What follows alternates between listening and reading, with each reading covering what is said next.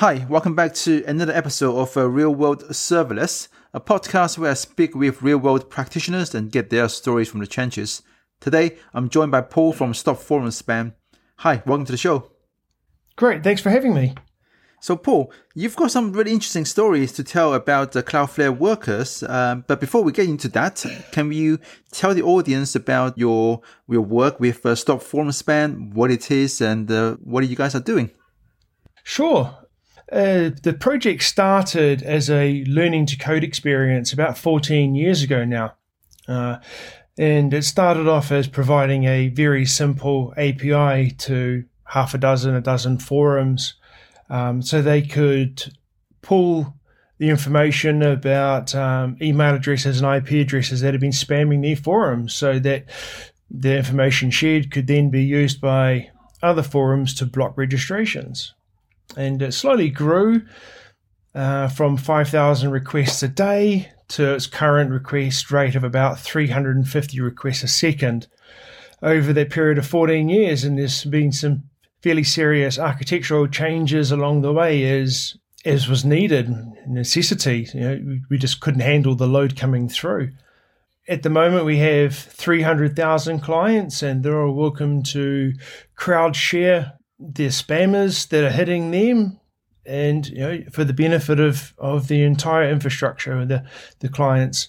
It's been getting very busy, and as we've moved through each engineering phase, we've come to the stage now where we've migrated the entire lot from running in VPS servers throughout Europe and America to now running entirely on the Cloudflare workers serverless framework. I've been really excited to see that pick up and go, and without any issue as well. Okay, very cool. So, can you maybe tell us about how the architecture looked like before? You had the servers running in the US regions as well as in the European regions. What other things do you have in terms of database, in terms of load balancers, and so on? Sure. If we go back a couple of years to its previous iteration, which had been running for about 5 years before the migration, there had been one server with the main server in Europe, and that was running Percona SQL, MySQL 5.6 for several years, fronted by a load balancer, really just for fault tolerance, to a couple of Nginx servers running PHP, all hand-coded PHP. No framework at all, because at the time we started writing it, there wasn't much in the way of a framework that I was happy with anyway, so it was just pure PHP. Data was initially coming out of MySQL. However, as the requests started increasing and more people started using it, SQL just couldn't handle the load. So we pushed it into a caching layer with Memcache, and eventually that couldn't handle the load, and then pushed it into Redis. And at that point, we're quite happy with Redis because it allowed us to bring up a couple more VPS nodes in Europe and the US, and then use the internal Redis replication in order to push the API data around in real time. With some work on Redis, we were able to get the memory usage down from its initial 800 megabytes of usage down to 160, 180 megabytes per node. Which brought the VPS cost down quite a lot, so we could run an API node on a $5 Linode, which was really quite handy. It's a free service. We're not funded by anyone. It's all just out of my own pocket. So keeping the cost down was, very beneficial to me as well. So we used a custom version of Redis, which added a couple of commands for doing IP space searches, and that's how it ran for about 5 years. And then the infrastructure started to creak around the edges, and I had a couple of servers fall over. I put the whole lot behind Cloudflare after being hammered with denial of service attacks. Used Sucuri from what is now a GoDaddy service to do geographic load balancing, and that really kept the system very stable for quite a while. But there was a lot of hopping between networks, and I was just not quite happy with it. So when Cloudflare announced serverless, I thought, well, this seems like a good platform. It runs on the network edge. It runs close to your server. And with clients hitting the server quite frequently, latency is a real issue. So if I can keep the latency down then I'm not going to be impacting users. If stock forum spam went down, I could see hundreds of thousands of sites having issues, and I really don't want that to happen. So I plowed ahead and ported the PHP code that was running the API to JavaScript and started tinkering around with learning JavaScript and learning serverless, the way that it worked, the issues with it, the pros and cons, and then moved into the data migration. There was issues with data sharding. How's the best strategy for moving data between where it is on MySQL to where it is in the primary key store in Cloudflare, and came to a nice balance of trying to keep the traffic down between the nodes and the data store while still keeping the latencies right down. And after a couple of months of tinkering around with the code, I was quite happy enough to give a guy I know a look at it. He came up with some comments and we worked on some code revisions and then deployed.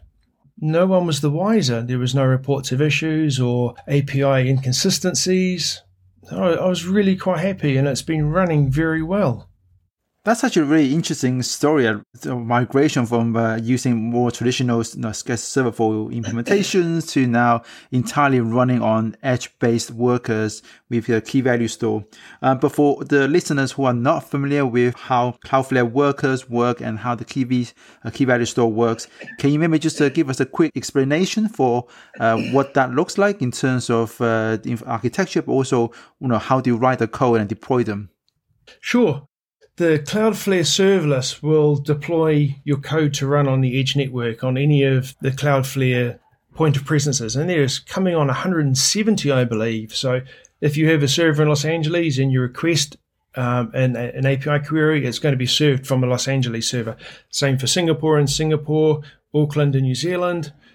They keep it locally. However, the data store is not. The data store is in the US.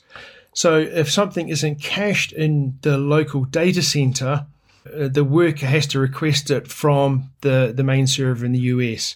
That could add latency if you're requesting a lot of data, which is why I spent such a long time on trying to shard the data in such a way that your small request to a data center in Auckland isn't going to result in 2 or 3 megabytes of data being hauled down from Los Angeles. At the moment, it's kept it down to about 2 kilobytes, which with compression is a single packet. So with the Argo tunnel between the sites, if data isn't cached, then it's pulled from Los Angeles and then cached. And I'm also doing process caching and trying to keep everything in the data center as long as I can before it's expunged and the next request comes through and has to go back to Los Angeles.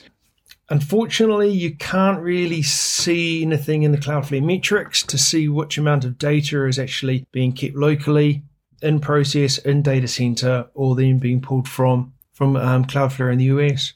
So it really was just trial and error. Pull a large shard with lots of data. What was the latency? Reduce the shard size, but increase the amount of shards stored in KV, and come to this nice metric of, this works well and isn't going to be a manageability issue. If I'd just done one primary key per record, there would be millions sitting in KV. Then you end up with an issue with being unable to populate KV because the Cloudflare API only allows you to set 10,000 keys in a request and a 50 megabyte request limit. It would take 4 or 5 weeks to process that many keys. So there is a nice balance there at the moment, and I'm quite happy with it. For deploys, this is where Cloudflare Actions comes into effect. MySQL pushes all the data it needs to on a cron basis to JSON, which triggers a Cloudflare worker, which validates the request and then pushes it into GitHub. And then GitHub runs an action which pushes the JSON into the code base and deploys the API with an updated JSON, which includes the global identifiers like the whitelists and the deny lists for domains and IP addresses and ranges that aren't dynamically updated in the API. And as with every anti-spam service, data that's an hour out of date is stale data. The data is refreshed every 10 seconds into KV just to make sure that the moment a bad email address is listed, that it's available as quickly as possible to the customers, or to the clients anyway. So the GitHub workers, the GitHub Actions have really been invaluable in pushing static data out hourly to Cloudflare workers. And so it just triggers an action, GitHub compiles the application, and then deploys it using the Cloudflare API. It's really quite seamless and very easy to have done. I'm not a developer. Well, I don't do it professionally, so this is a bit of a pet project as well. So it was all learning, but it was just done so easily. It really was. Okay, and do you have any idea in terms of how quickly those Cloudflare workers running in all of those different edge locations get updated once you deploy an update to them?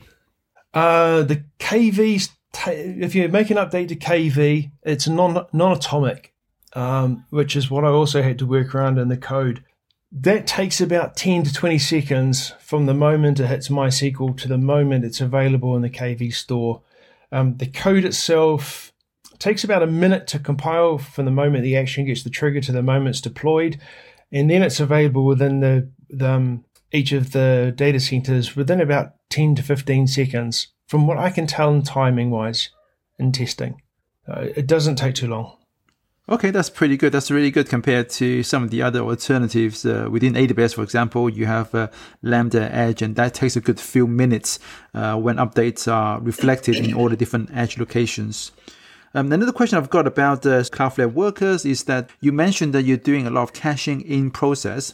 So I guess that implies that the process that's running your worker code is long-lived.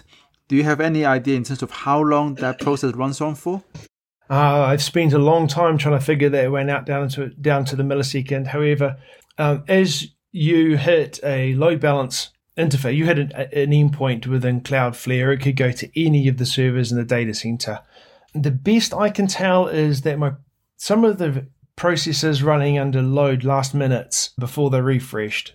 The data centers that aren't running that much in the way of API code requests, like here in New Zealand, it was some of the data centers maybe in North Africa, they will last about 30 seconds before the process is expunged.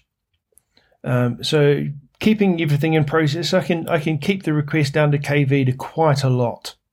Okay. And what about in terms of the size of the code for the worker? Is there any limit on how big or how long your code can run for? Yes, there is.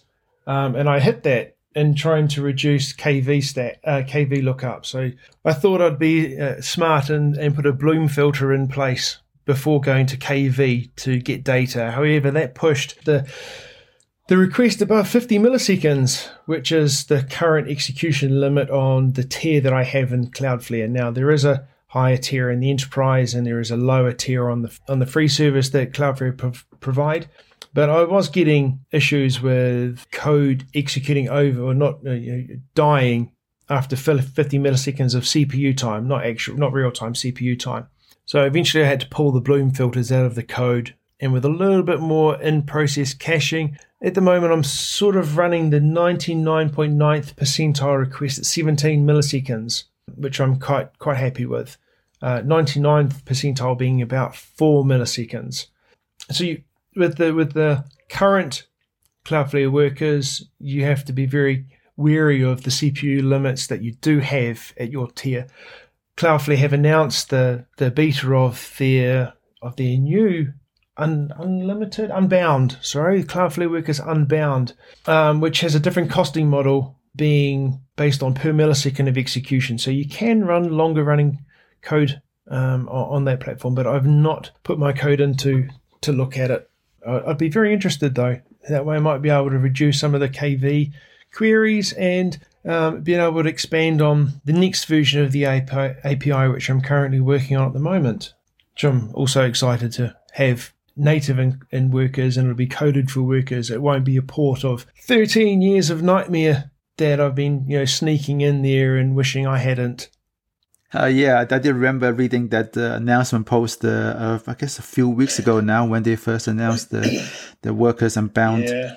It does look very cool. Still though, 99.9 percentile at the 17 milliseconds, that's pretty good going. And it's going to come down as well when, as Cloudflare have merged or integrated the SNI SSL certificate negotiation with the worker startup process. Previously, you'd go through the whole TLS negotiation process and then your worker would be spun up. Now they're spinning the workers up as a part of the TLS negotiation process.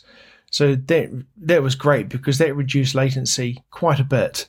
Okay, that's good to know. Is that something that's out already, or are they still working on that? No, that's something, I believe that's out now. Okay, very cool. And one thing I did have in mind as you were talking about your architecture and how request flows through your system is how do you go about debugging things? How do you go about, the tracing problems and checking your logs? Yeah. Initially, it started with using the debug functionality in the Cloudflare editor, in the workers editor, web debug, in the good old console.log.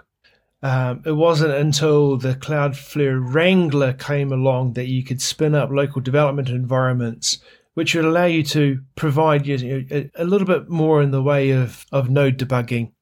I'm not a proficient node coder, but I did get into the node debugging in order to look at some things that were really starting to get on my nerves.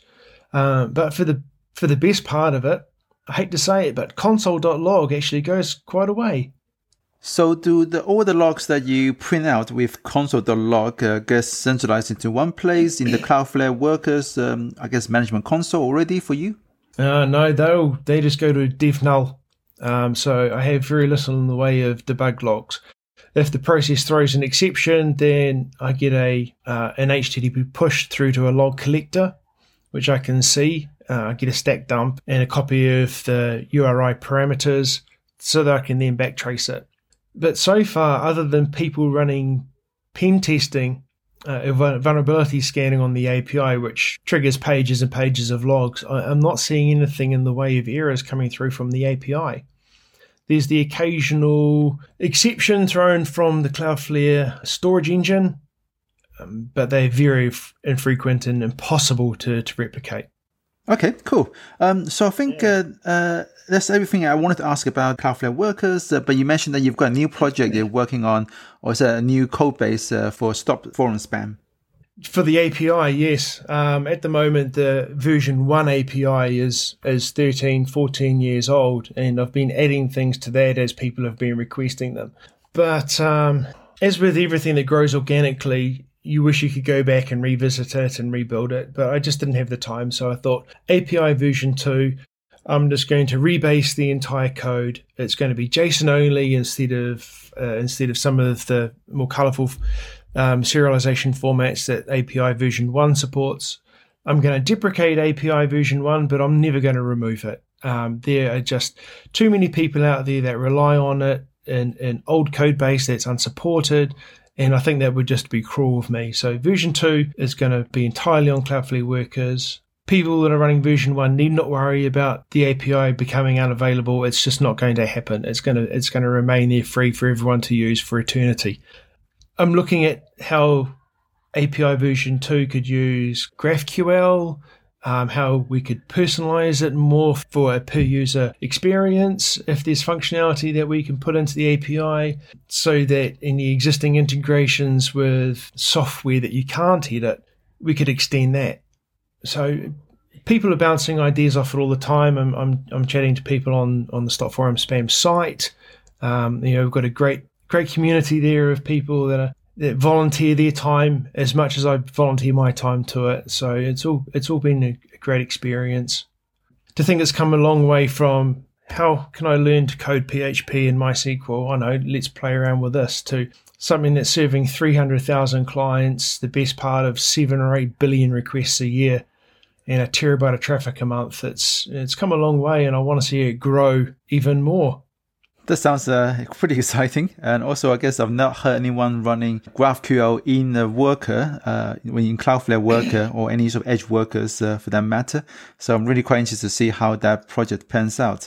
But I guess I do want to ask you about this new version in terms of what's the sort of the rollout plan, because 300,000 clients, that's a huge number of people that have to upgrade to your new API.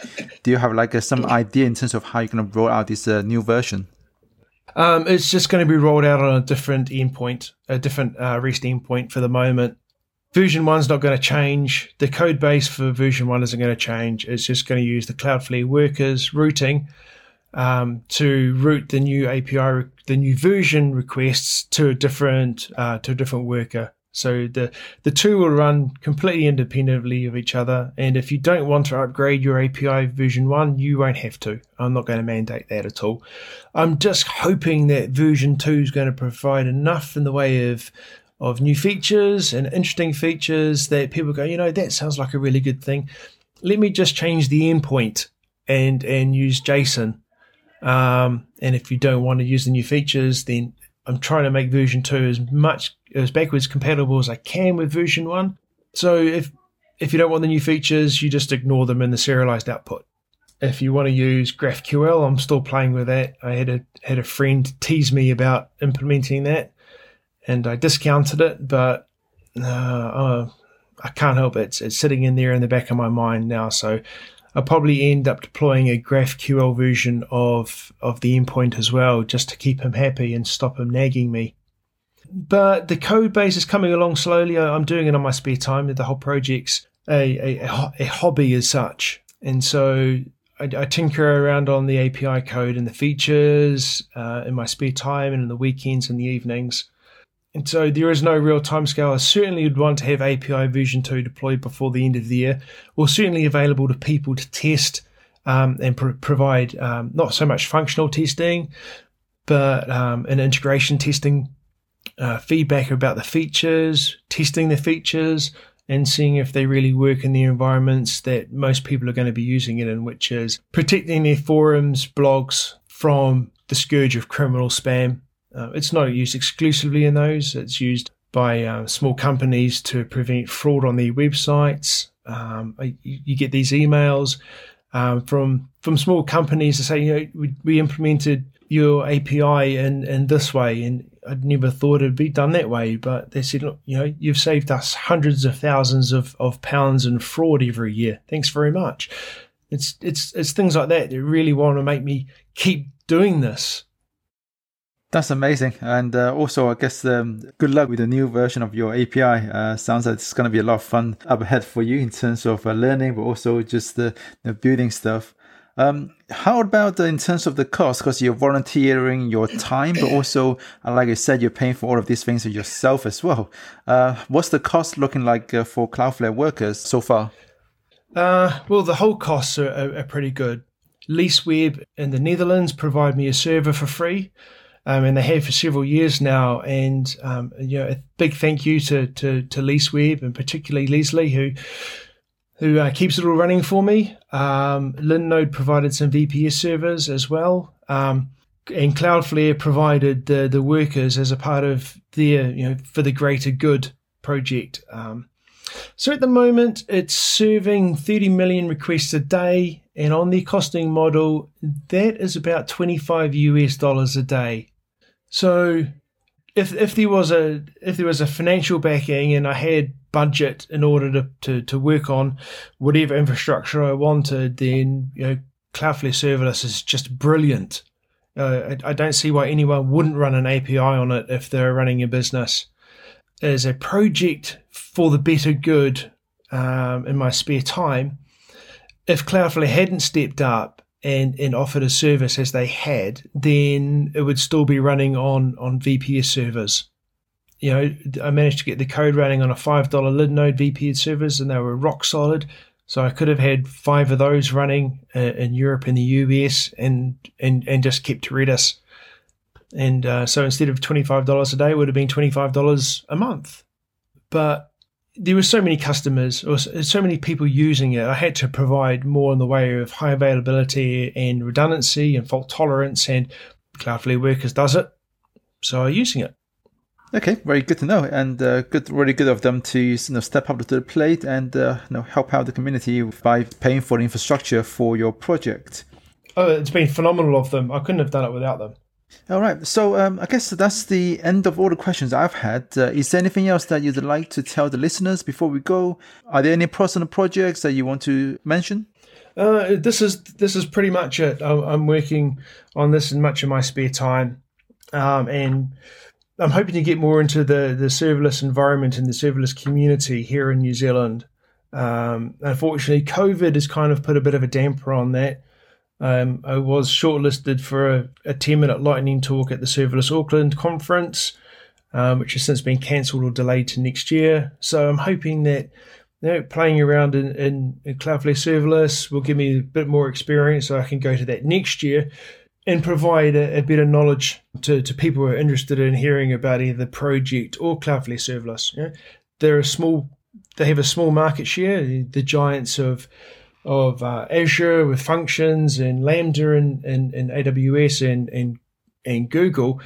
But there are other serverless providers out there that provide just as good a service. And so the more I'm learning, the more I can compare. I want to have a look more at AWS Lambda. So I'm just naturally curious about it all. So it seems like a fantastic emerging technology, one that I'm interested in. So, why not turn the personal interest into professional interest as well? Excellent, and looking forward to to COVID going away and being able to see your talk at the Serverless Days conference. Well, it'll be online. I'll send you an invite. Great, sounds good. Perfect. And with that, thank you again for joining us today and sharing your story. And I hope you stay safe and hopefully see you sometime. Well, I look forward to COVID being over and getting back to Europe to see tech and do tech and talk tech as well, because I spent many years there and have a great love for the place. It'd be good to get out there and see and talk to some familiar faces. So thank you. Okay. Bye-bye. Take care. Thanks.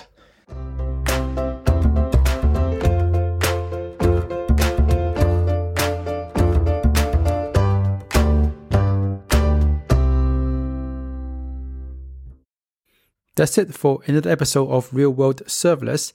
To access the show notes and the transcript, please go to realworldserverless.com. And I'll see you guys next time.